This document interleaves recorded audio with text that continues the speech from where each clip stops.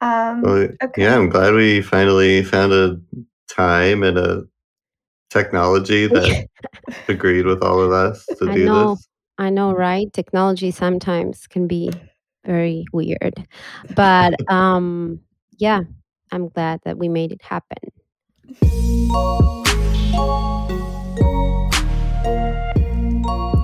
From Brooklyn, New York, this is the Brooklyn Art Library Podcast. I'm your host, Stephen Peterman. This week, with my co host Autumn, we interview Josefina Gurasino, better known as Pepita Sandwich. Just a reminder, if you want to find out more about this artist or any of the artists we interview, you can head to brooklynartlibrary.org/podcast. If you want to sign up for your own sketchbook or to make a donation, you can head to brooklynartlibrary.org. Enjoy! Cool. Well, yeah, I guess I'm really curious on how you first discovered the Sketchbook project. Do you have like a Sketchbook project origin story for us? I kind of do, yes. So I first heard about the sketchbook project around like 2015, I would say, Mm. from a friend. I was living in Argentina back then, and my friend had traveled to New York, and she got a sketchbook from the library, and she told me about this like amazing sketchbook endeavor, and I was blown away by the idea of like having all these stories in the same place, and I thought it was very interesting that this library was in New York because I always felt like New York is like there are so many stories here in the city, and like we're all, on top of each other, and I feel like a library of sketchbooks from around the world is like the same idea but in a small space. So I was very interested about that, and um after that I kind of forgot about it for a while, and in 2017 I moved to Vermont to do my master's at the Center for Cartoon Studies, and one of my classmates was actually finishing one of your sketchbooks, and that remind me of the project. And when I was living there, I used to come to New York every once in a while because I loved being in Vermont. It was very like quiet and nice to live there to just draw, and um but I needed the city, I needed to come here and have and be inspired by, the museums and do things outside. So I used to come a lot. And on one of those trips, I actually visited the library and I got the Mm. sketchbook finally. And I took it back home to Vermont. And I just had the sketchbook there sitting in my desk for a while. And yeah, it was very daunting at first. But then one day I just decided to finish the sketchbook, and I think I sent it to you in 2018. And yeah, that's how I discovered the sketchbook project. Cool. So I'm Yeah. really Yeah. curious. You said it was really daunting at first. So kind of Yeah. what encouraged you to fill it out? Were there any kind of personal tips or tricks that you can share to kind of tackle that first page?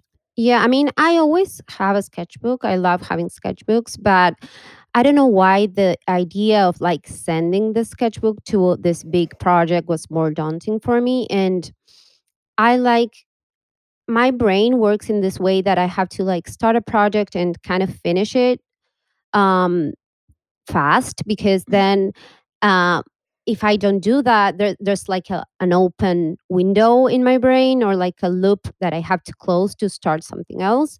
So I'm not very good at having like a lot of projects at the same time. So I was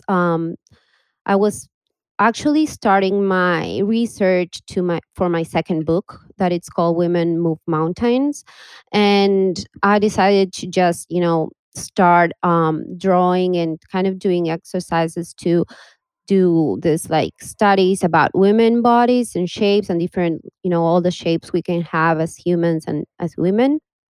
And I think the first thing I did was I love doing like the cover of the sketches of the sketchbooks, because that's like just giving like a frame to the project. And once you do that, you're like allowed to start. And sometimes like the first page can be daunting, but then sometimes I just start by the middle pages, or like I just trick myself to think that I'm already doing that project, so I don't do the first page, or maybe I come back and finish it later. So yeah, that would be like a kind of trick to just start something, just giving it like a little frame, and just don't be scared to like start by the middle and then go back to the first page or to the beginning, if you don't want to, if you feel like too um pressure to do the first page and tackle it like perfectly. So yeah, that's my advice. Right. I feel like that's such a big problem in our community Mm. and with people working in sketchbooks in general, just the fear of the first page. So I think it's good advice to just start in the middle Yeah, and go like, backwards. like trick yourself, and or your brain, like, because our brains are always like telling us like you can't do that, or we are always like comparing ourselves with other artists, and it's just all in our brain. So if our brain is doing that to us, we should just you know trick our brain to just keep going. So yeah. Cool. Yeah.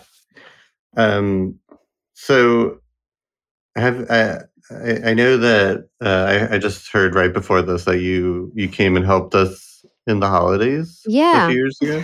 Yeah, last year.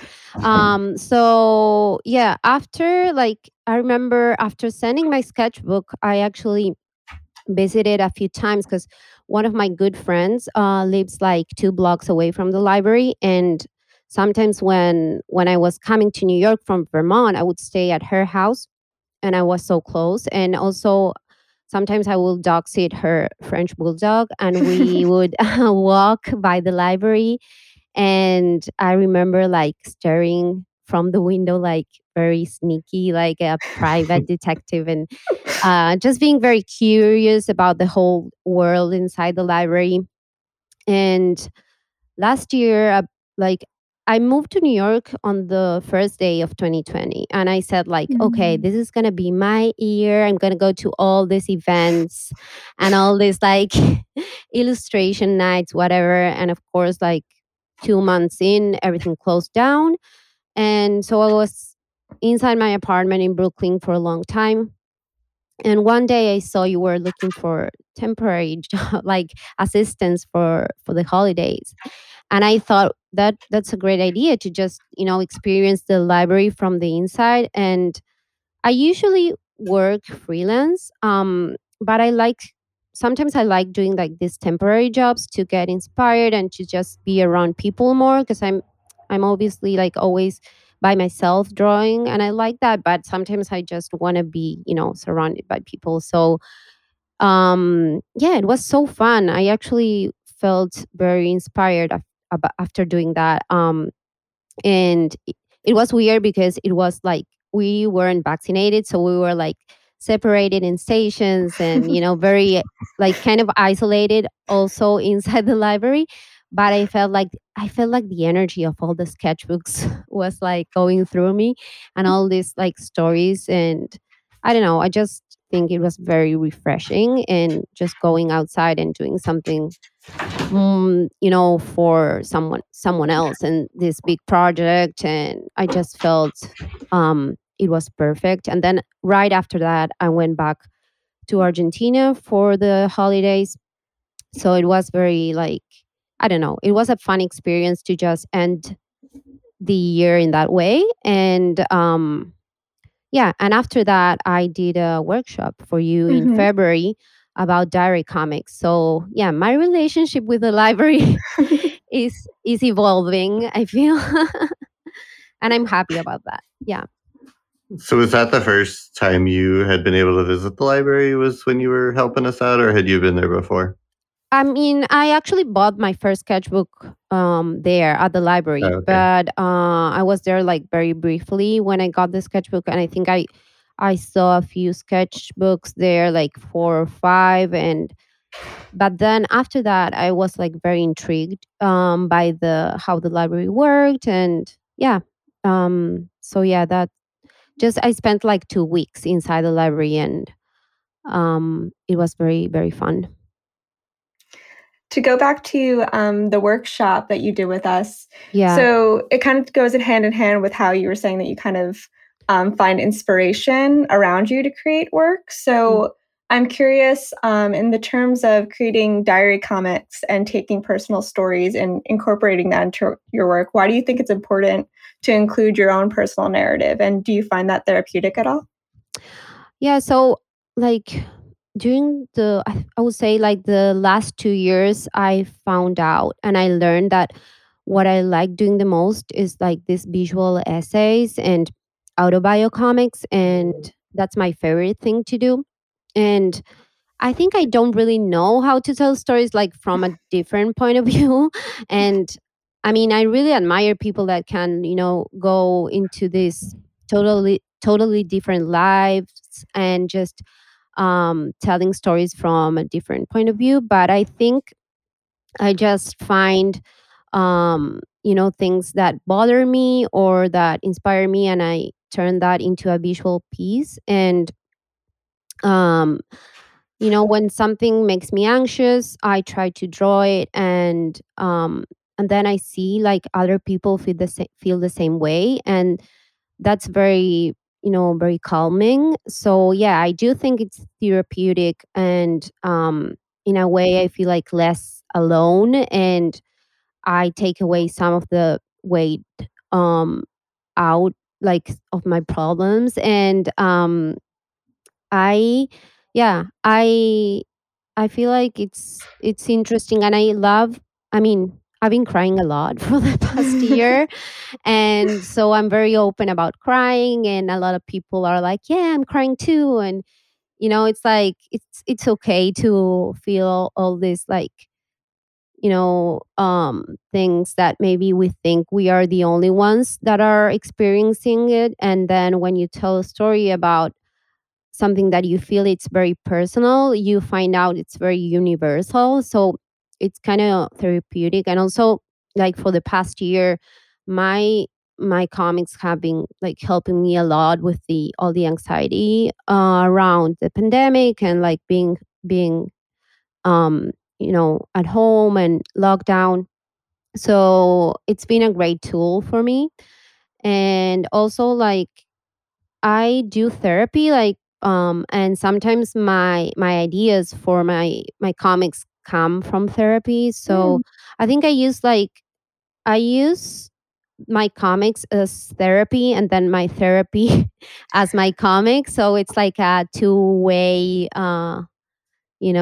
relationship. So yeah, it's very, very interesting for me to just see what people that read my comics are feeling, because I just allow them to tell me about that when I post or share a story about my own feelings. So yeah, it's nice.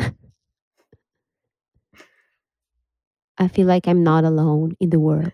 No, I love that so much. And I really like that you're using your personal experiences to connect with everyone too, because that can be really vulnerable. Do you ever have, or did you have in the beginning reservations about sharing such personal work?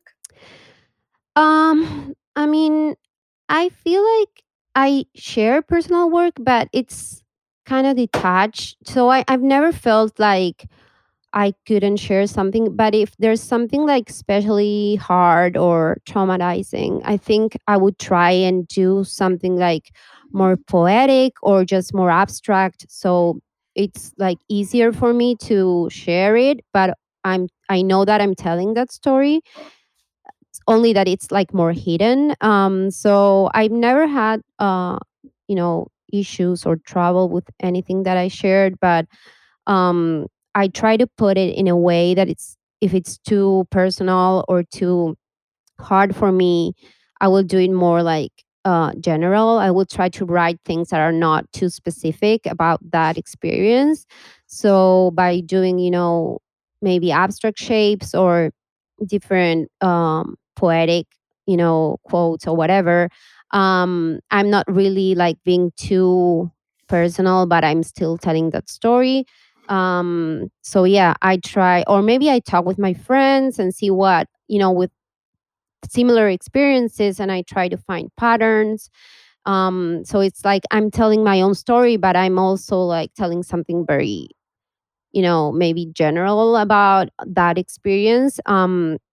So yeah, I've never had like something that I was too afraid to tell, but I feel like if you have that, maybe you can find ways, like, or maybe you can make a character that is not you, tell Mhm. that from a different perspective, and just find a way to tell a story without being too um personal or too attached to your own like character, because I have this character that it's like me, but it's Mhm. also not like me, so it's easier to tell it in that way, because it's my experience, but also it's not mine.